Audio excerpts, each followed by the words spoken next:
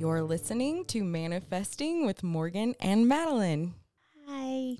Hi. Well, I'm so happy to have you back. Me too. I'm happy to be back. So we unintentionally had a pretty sizable break. I don't even know what the date is. 2 months. Yeah. Almost. So today's episode is inspired in part by why we had to take a break. Yeah. And we're going to be talking about miracles. Yeah. And so I'm just going to start with a little synopsis of kind of where we're going. And then I'm going to pass the baton to Madeline because she has a pretty mind-blowing story. This idea actually came to me back in March. I was walking around in New Orleans. I had new shoes on, new leather flip-flops, and they hadn't really been broken in. And I was able to walk a few miles in my favorite city and not get blisters and not sweat to death, you know, and just really enjoy the moment. And I was like, oh my gosh, that was a miracle.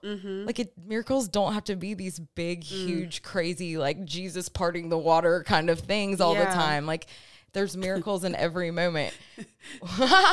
It was Moses. So I had this idea come to me during my walk. I was thinking about how in like contemporary psychology and personal development rhetoric, the word trauma is used to denote like a painful or challenging event that impacted our nervous system.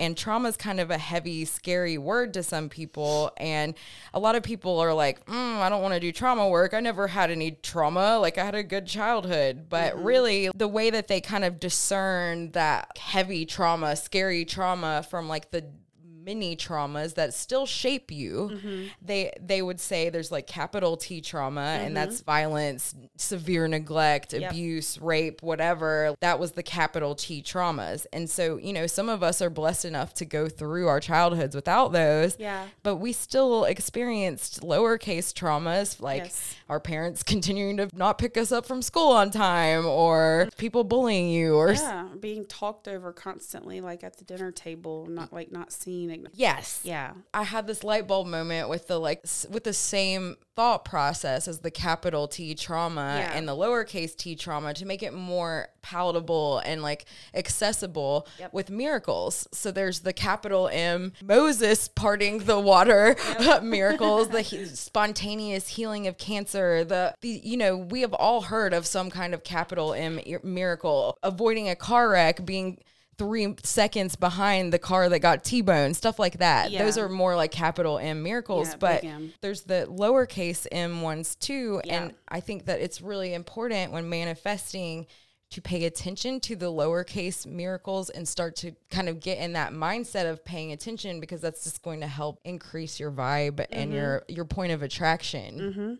And you taught me this. We had this talk. I didn't understand. Like, I couldn't comprehend why you were using that word. Like, I was like, but no. And then when you explained it to me and I started to understand, the little M's were happening for me all the time. I just didn't associate them with that word. Yeah. I would just be like, yeah, it's awesome. Like, good things are always happening to me, like that kind of thing. But there's a power when you can put the word miracle on it. Yes. It shows up more powerfully for me and my vibration. Like, I have chills right now when I say it. You know, like I feel in my body a difference when I say miracle. Yeah. And that's important. And I learned that from you because, y'all, if you pay attention, like so many little M's happen. Yes. All the time. And when you are grateful and you see them, it's like, holy shit. Yeah, it gives your life another layer of goodness. Yeah, absolutely. I don't remember why miracles came up. I mean, but it was when you were going through a really hard time. And I think that was part of why you were a little bit non-receptive to the word miracle, because the miracle that you probably wanted at that time wasn't possible. Yeah. So you just kind of closed off to that whole idea. Yeah, exactly. Kind of like, I want to be a millionaire, so I'm not going to accept a check for 10 grand. Like, but no, but yeah, like the same sort of probably. That's pattern. A perfect example. Yeah. I'm excited that you are willing to kind of share this huge, mind-blowing miracle. Yeah. I'm excited to share with the world, because part of what we're trying to do with this podcast and the content that we create is inspire others, and seeing is believing, you know? Seeing is believing 1,000%. Why don't you set it up? Okay. Why don't you tell everybody what was happening, what happened, and kind of get me to a place, and then I'll take over. Okay. The last time that we sat down to do a podcast, we were just totally like in the flow all the way. It was a beautiful moment for Madeline and I. And at the end of the recording, just like she got a call from her stepdad saying that there was something urgent that she needed to call. And he's not one to cry wolf. So we just abruptly stopped recording, and she called and found out that her mom had passed out in the garage and was unconscious and not breathing. And he fortunately called the ambulance immediately, and they had told him how to do CPR over the phone. Like, that's miracle number one, you know? Yeah. And so he got her mom breathing again, but we didn't know how long she was unconscious and not breathing. So Madeline and I just jump in the car, rush to the hospital, and then sit there for hours in uncertainty because nobody could tell us anything. They're just trying to get her mom stable. Yeah. Well, we didn't even know if she was alive. Yeah. My dad didn't know if she was alive when she left in the ambulance. He thought, I think maybe she started breathing again, but I don't know. Yeah. So we didn't know. Yes. Yeah. And that was probably definitely one of the hardest moments was waiting and not knowing anything. Yes. That was terrible. I mean, capital T, terrible. Yes, like for sure. Capital, all the letters, terrible. I'm very close with my family. We're a small little family. We've been through a lot. We've worked really hard to get to this place. Everyone in my family's put in work. My mom, my dad, my stepdad, I call my dad. That's who I see in that light. My parents and I have worked really hard to get to a place with mutual respect and boundaries and love, and just where we can really enjoy being together and each other without all of the shit that we've all been through, without bringing those things into our relationship anymore. Yeah. And it's taken years and years and years to get there. So, I mean, I've always loved my mom dearly because I was an only child. I'm an only child. But my mom and I, our relationship had improved, I mean, tenfold over the last probably 2 years. Yeah. This was really devastating news to me, is the point. Like, to hear that this was happening, it was life altering. Like, I don't think I'll ever be the same as before that moment, you know? Yeah. So we were waiting. We don't know what's going on. Morgan was with me. My dad was there. And what they do is they tell you, go sit over here. And it's like a different place than the other people are sitting in the emergency room. They tell you, like, go sit in this other little hallway with these other chairs, and there's nobody else in that hallway with the chairs, so I'm freaking the fuck out. Yeah, it's just us three, and I'm we're like, just why are sitting you there telling me to go over here instead of over here? In the waiting room with the rest of the people in the ER. And I'm just like, oh my God. The doctors come out, and I'm like, oh my God, they're going to tell me she's dead. This is that moment. They're going to say, I'm so sorry. There's nothing we can do. And I just braced myself for it. And he said, she's alive. And I just feel like that was the first capital M miracle. Yes. Of like many, many, many to follow. But when I heard she's alive, it just, I was like, oh my God, she's alive. He's like, she's in extremely critical condition. You know, he had great bedside manner, this ER doctor. So they move us up to another floor, and they put her in a room in ICU, and they say, I said, can I see her?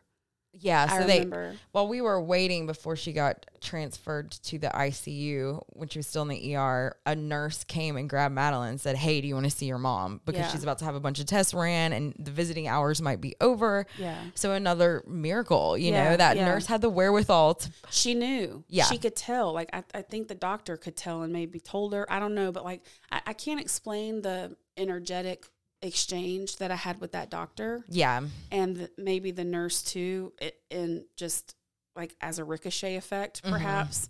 But like, they knew where I was emotionally. And I think that they knew, they weren't sure if she was going to make it. Yeah. And so it was a kindness that they were extending to me to let me see her in case she didn't make it.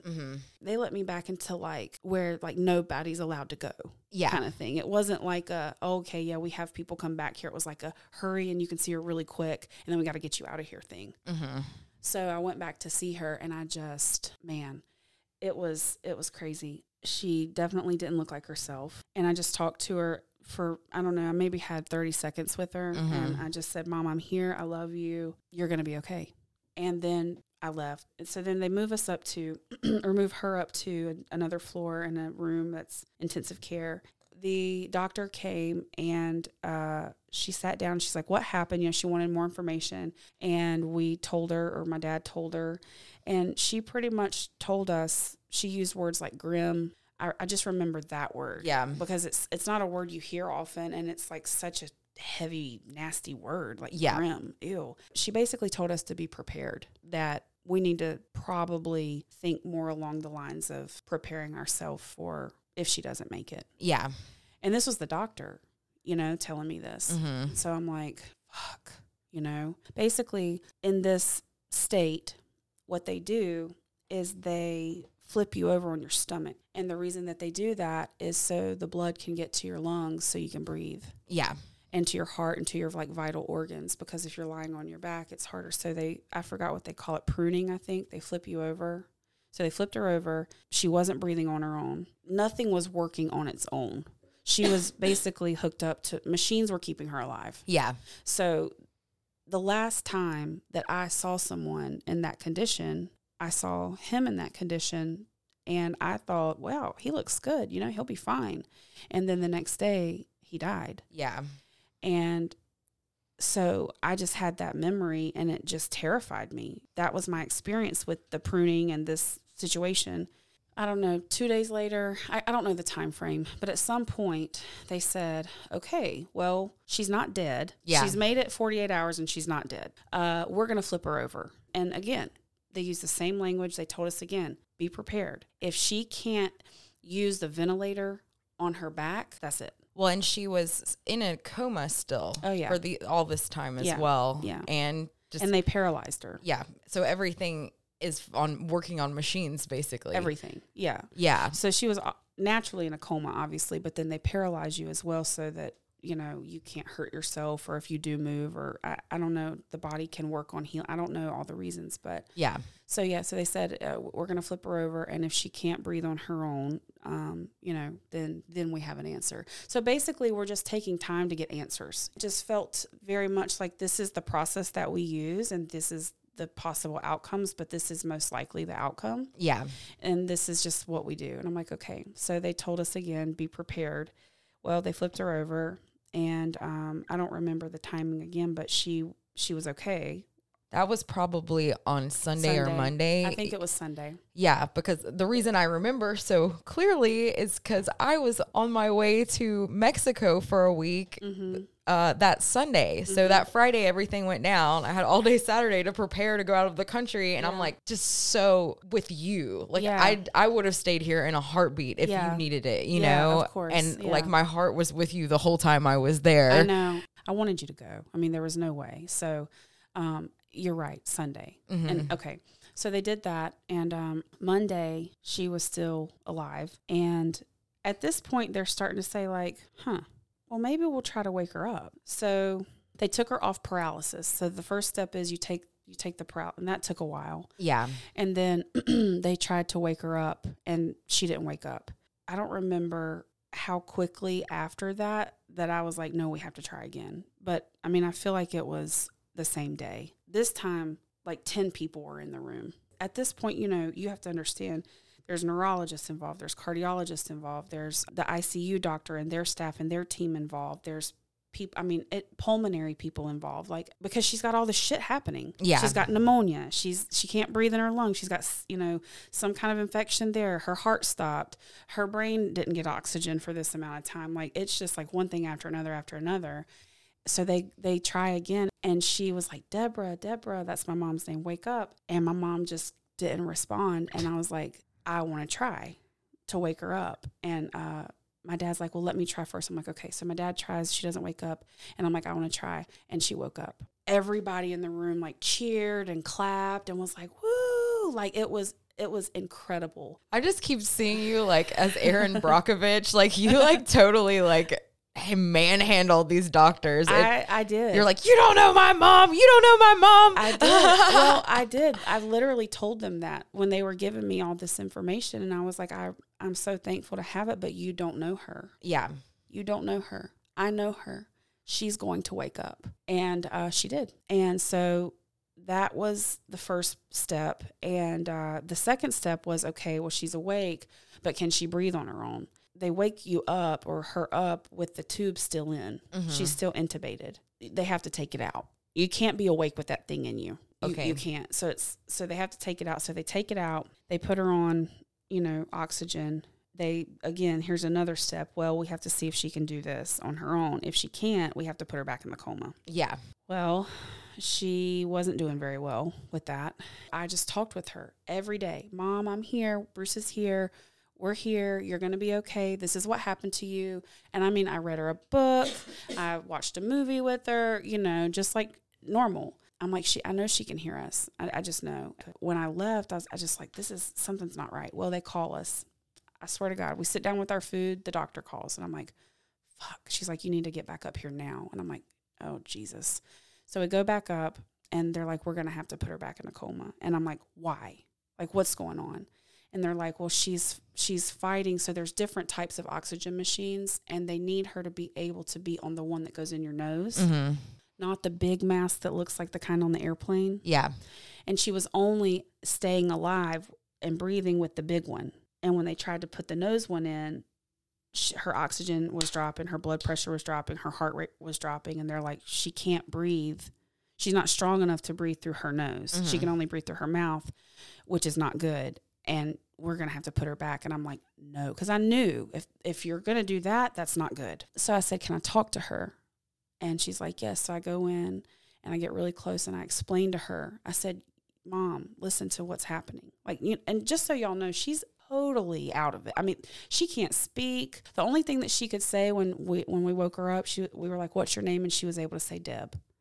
And everybody just cheered. We were just so excited. But that's it. You know, she's out of it. She has no idea what's going on. She's, coming off paralysis medication. She's been in a coma. I mean, it's just nuts. So I'm talking with her and I'm like, Mom, listen, you have to breathe through your nose. You have to. You're going to die if you don't. Mm-hmm. Pretty much. Just gave it to her straight. And they're going to put that tube back in your throat. I told her that and I knew that was going to freak her out because she didn't want that tube back in. I said, this big thing that you have on your mouth, we have to take it off. But you can breathe. We're going to give you the little nose machine. And if you can breathe through that, you can stay awake and we can get better. I just kept beating it in her head like, you have to do this. You have to do this. And I said, okay, try again. And they did. And she did. And so now they're starting to see a pattern, the doctors. Yeah. And I'm thankful because they're not assholes. I mean, they were incredible people. They were incredible doctors. I've never been more impressed in my life. Mm-hmm. And they had seen enough, but on both sides, that now that they were seeing what was going on, they were like, okay, well, we want you involved. Yeah. So we want you with us on the rounds. We want you to know what's going on because you're a critical part of her recovery, but also like they've seen how important it is when people are in this state to have someone that they know and love, mm-hmm. be there with them, and how differently those stories can go when you have someone versus when you don't. Yes. So I appreciated that they were receptive to that and welcoming to that, and that they see for the second time that there's a different level of understanding when I'm talking with her because I explained to her, I said, she feels safe. She doesn't know y'all, but she knows my voice. And if I'm telling her something, she's like, okay, I can trust this. Yeah. This is what I need to do. And I know my mom so well. And I'm like, you have to explain things to her because she's a control freak. And she has to know the why. All of her team started to use this process with her. And it was beautiful. I mean, it was just incredible. These are all the miracles. These are all big M's at this point, like every single one of them. She fully wakes up after, I don't know, maybe 2 more days. Like she really woke up, like came to. I think it was Wednesday. Okay. Yep. So that sounds about right. Her words were kind of funky at first, and we knew that was a possibility because she had been without oxygen and all this stuff. Well, long story, she lost her vision, and that was scary mm-hmm. for her. But through the process of her continuing to be in ICU, they moved her from the critical to like the medium critical, right? And then they moved her to like the less critical. And then they're like, we're going to put her in the regular hospital. So like at this point, we know she's doing better. Her heart was clear. Her pneumonia was better. I mean, she just was like overcoming like one thing after another. They scanned her brain. They saw there was some damage, and it's in the cortical part where her eyesight is concerned. So her eyes are fine, but her brain can't process what she's seeing. Mm-hmm. So that helps explain the eyesight. But they said she's going to be confused about a lot. She has none of that. None. She can tell you her name. She's going to write, like, she can write you a letter. She's like, like, I know where I live. I know my name. I know my phone number. I mean, any and everything that you're not supposed to be able to do with that type of brain injury, she can do with except the sight. Yes. So all these are miracles. Her staff, again, just continues to be incredible. The support, people are praying over her. We had a prayer chain going. I believe without a doubt that was a huge part of the recovery also. Like, I'm sure of it. And that was part of the miracle. Yeah, it was part of the miracle. Like, on that, we have 20 people on that thread, maybe. Yeah. And then maybe I have 2 or 3 other little group texts going on. I mean, overall, there were probably about 100 people once it filtered down that were. Yeah, because I'm telling my people, like, please pray, for my friend's mom, like, that don't directly know you. Exactly. So there's way more than you even realize. Right. So, like, trickling down, I'm sure there was close to 100 or maybe more. And that was huge. And she knew that. I told her that. And the more she understood that, the more hope it gave her. And I was so surprised that she responded that way to that, because the way she really is like very private and doesn't want anybody to know anything about her. And she just embraced that so fully. And I knew at that moment that she was going to live, period. This is a changed woman situation. Like, there's no explanation. And doctor after doctor and nurse after nurse, they told us, we, if ever, have rarely ever seen anything like this before. Yeah. And I have chills again, because it's just, this is coming from expert people. Like, they're not trying to sell us something. Yeah. There's no motive for them to tell us this except the truth. And she just continued to blow everybody away. Well, the scary part through this is that she has all these scans done, and they find a mass on her pancreas. And so we had no idea that was going on. And, you hear that and you just automatically go to like the worst place ever. Yes. You're like, oh my God, pancreatic cancer. Well, we do some research, and I choose an oncologist that I found was like top 10 in the country. And the fact that we were even at this hospital that's connected to one of the best cancer centers in the country, like by far the best cancer center on the East Coast. Mm-hmm. And that this one doctor in this hospital is a pancreatic specialist. It's just, these are miracles. These are miracles. These are miracles over and over and over. Well, basically from this point, we have more tests done, and they confirm that the mass is localized. It hasn't spread.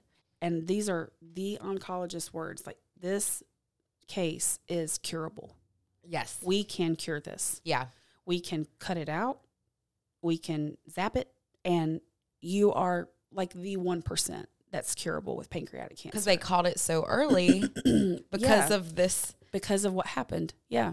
And to me, that's the overarching miracle. It is. Like, I'm getting goosebumps because while I'm sitting with you in the waiting room, oh my gosh, I knew I'm going to cry. But like, I had this like deep knowing that there was a purpose behind this. And I know I irritate you sometimes because I really do believe there's a meaning behind everything, even the most horrible, terrible things. Like, there's something beautiful that's going to come out of it. There are miracles that come out of hardship. In that moment, I knew it wasn't like Morgan Brain talking. It was something greater than me. And it was like, there's a purpose behind this. There's something, she's going to be okay. And this is going to lead to something bigger, some bigger healing, some opportunity. Mm-hmm. But and it was spot on. Your intuition was correct, because had none of this happened, we would have not found the cancer, and we certainly wouldn't have found it so early. It would not be curable. And then we would have been dealing with a different problem. The reality of my mother is she would have not gone to the doctor. Yeah. So there's no way we would have found it. It would have just killed her, is what I'm saying. Yeah. Like, we would have just kind of watched it happen, and she would never have gone to get it checked out. that's just how she is. Yeah. So all this to say, we're now working with the oncologist. She's getting, like, every day she's stronger and stronger. She's to the point now she can stand up on her own, completely walk around, no walker. She's only had in this whole process maybe 3 days of just like shitty attitude days. Yeah. And I'm like, well, bring it on, sister. You know, like, that's incredible. Yeah. And the shitty days have been really shitty. But I mean, in the scope of things and what she's been through and how much pain I mean, her ribs are all broken from the CPR. I mean, it's like one thing after another, you know? So just even to breathe and to move is hard, but she's completely off of all oxygen, which is insane. The largest equivalent to the pancreas overarch is my mother has been a smoker for 40 years and a heavy drinker for 10. Not only has she obviously not touched a cigarette or a drink since this happened, but she has decided that she never will again. And my mom would tell you, I will smoke and drink till I die. Mm-hmm. There was never, not even an ounce of a personal desire for her to quit. What ended up coming to light after all the tests and after is that she learned and understood that that was the cause of this whole situation. She had smoked so much and it was humid that she was hardly able to breathe, and she had drank so much that she got sick. And when she got sick, it choked her and she couldn't breathe. And that's what took her oxygen, and that's how she passed out, and that's how she stopped breathing. Yeah. And she just understands now, like, holy shit, I'm being given a second chance, you know, and her attitude's totally different. So that in itself, I cannot explain to y'all the miracle that is. Yeah. I cannot. This woman, if you talk with anybody about Big Kahuna, they're like, get her a beer and cigarettes. She's doing really well now. We're preparing for the upcoming surgery. She's physically, mentally really improving really quickly. She's home, and that's really helped a lot. And we've got her medications managed, and she's not being woken up every 2 hours so she can sleep, which is healing. And also my daughter is able to visit with her, and they're so close. And that's for both of their spirits. They just need to see each other. Mm-hmm. They love hanging out together. We're preparing for surgery, and we believe fully that she's going to have a full recovery. And hopefully all our listeners maybe can send a prayer, a thought, and continue to believe in the big miracle. And it sounds so crazy to tell the story. It's just mind-blowing. And at this point, all of her doctors call her like the miracle case. Like, they literally use that word. Like, her oncologist is like, you are the miracle case. Yeah. You know, you just are.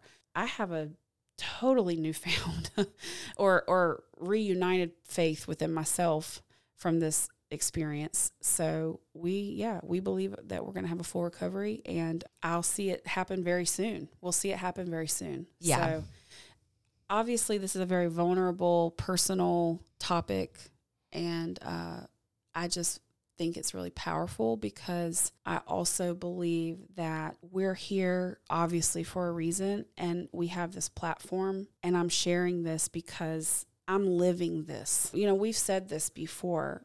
We aren't coming from a place of telling anybody what to do or how to live their life. We're coming from a place of love and care and experience. Yeah. When we talk about manifesting, and we talk about miracles, and we talk about rewiring your brain, and all these things that we are teaching about are because we love ourselves and we love our people. Yeah. And we want to bless everyone around us. So hopefully this story can help with that. I'm witnessing a miracle in real time right now because I've known you since 2013, 14, and you've been closed to watch you just open up like that. Yeah. Like, that in itself is a miracle, and I'm really proud of you. Thank you. This whole process with the podcast and all the things has been a miracle for me to be in alignment with what I really truly want, which is to bless everyone. I believe wholeheartedly that the blessing is in the sharing. Being a vessel. Just being being a vessel and being open and vulnerable with anyone listening that's even a stranger. This is so real. While I was in Mexico for a week, I manifested a free trip to Mexico for a week. And I was with my mom, my stepdad, and my stepsister. And there was some great miracle for me that I could still be present, but also with you at the same time. Yep. And Madeline introduced me to yoga like a couple weeks before, or maybe the same week. I don't even know. I think it was like a few days, 1 week or less before. Yeah. So we were all excited. We're going to start doing yoga together. I was blown away that number one, you agreed to do it, but then number two, you agreed to do it again. I was like, oh yes. Well, so the resort I was staying in, Mexico, offered yoga at 9 a.m. every morning on the beach. And somehow I convinced my mom to do it with me. My intention with the yoga was to take that hour to really focus on praying for you and your mom.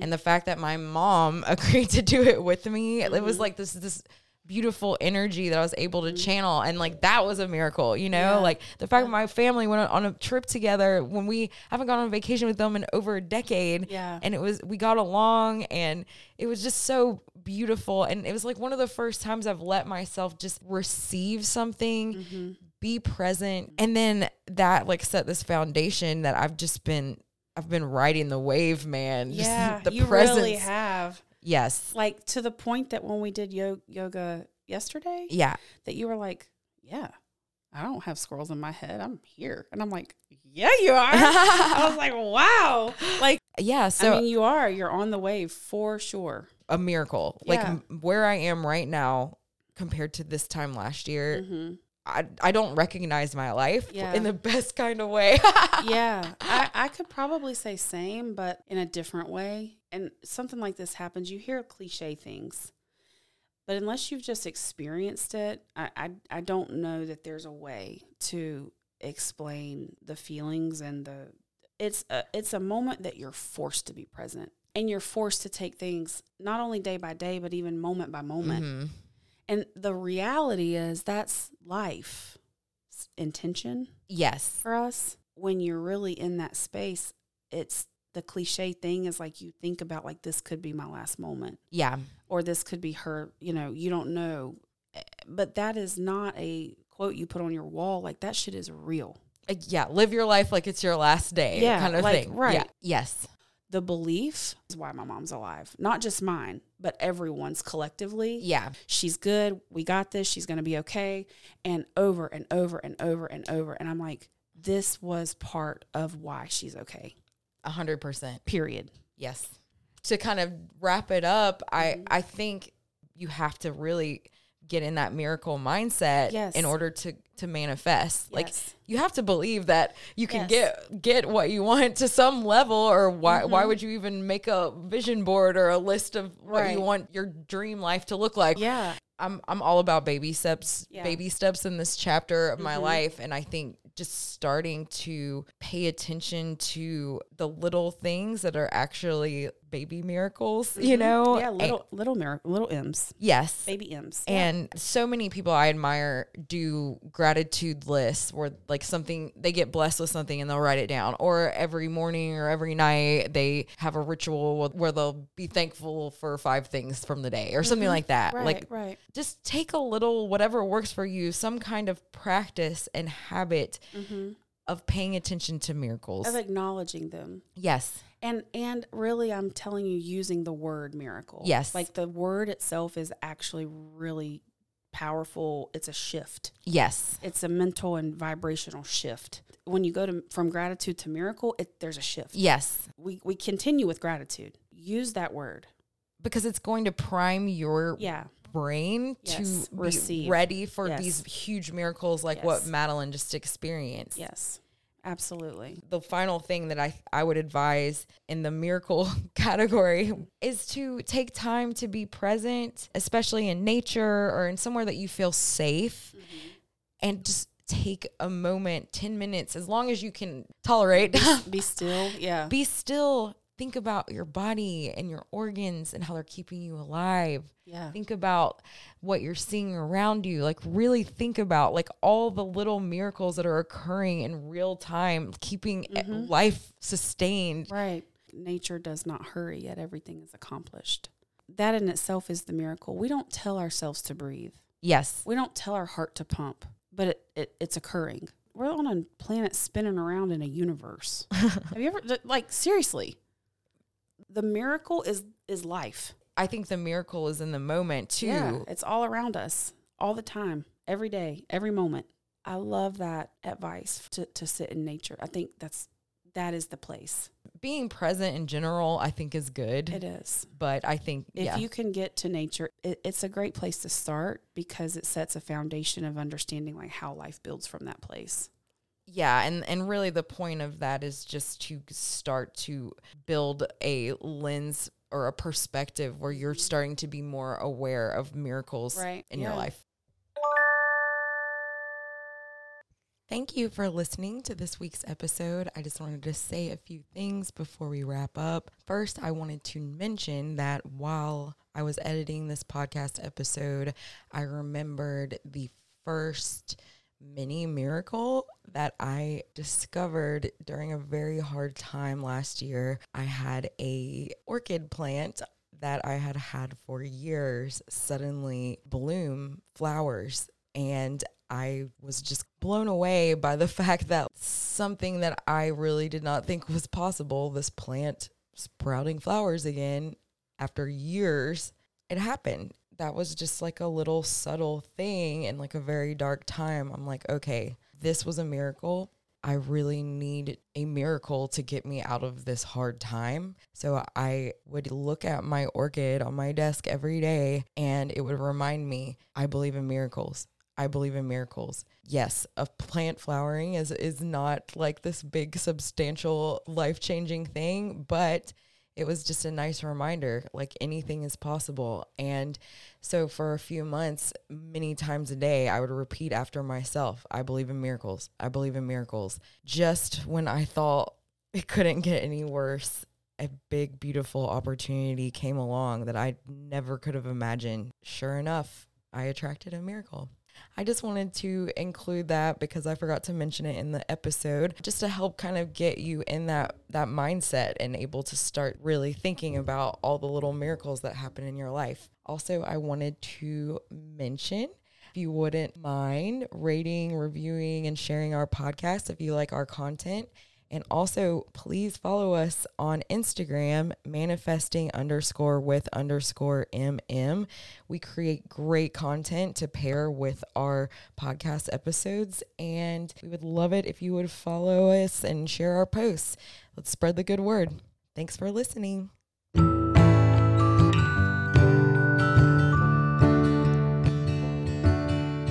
This little light of mine, I'm gonna let it shine. This little light of mine, I'm gonna let it shine. This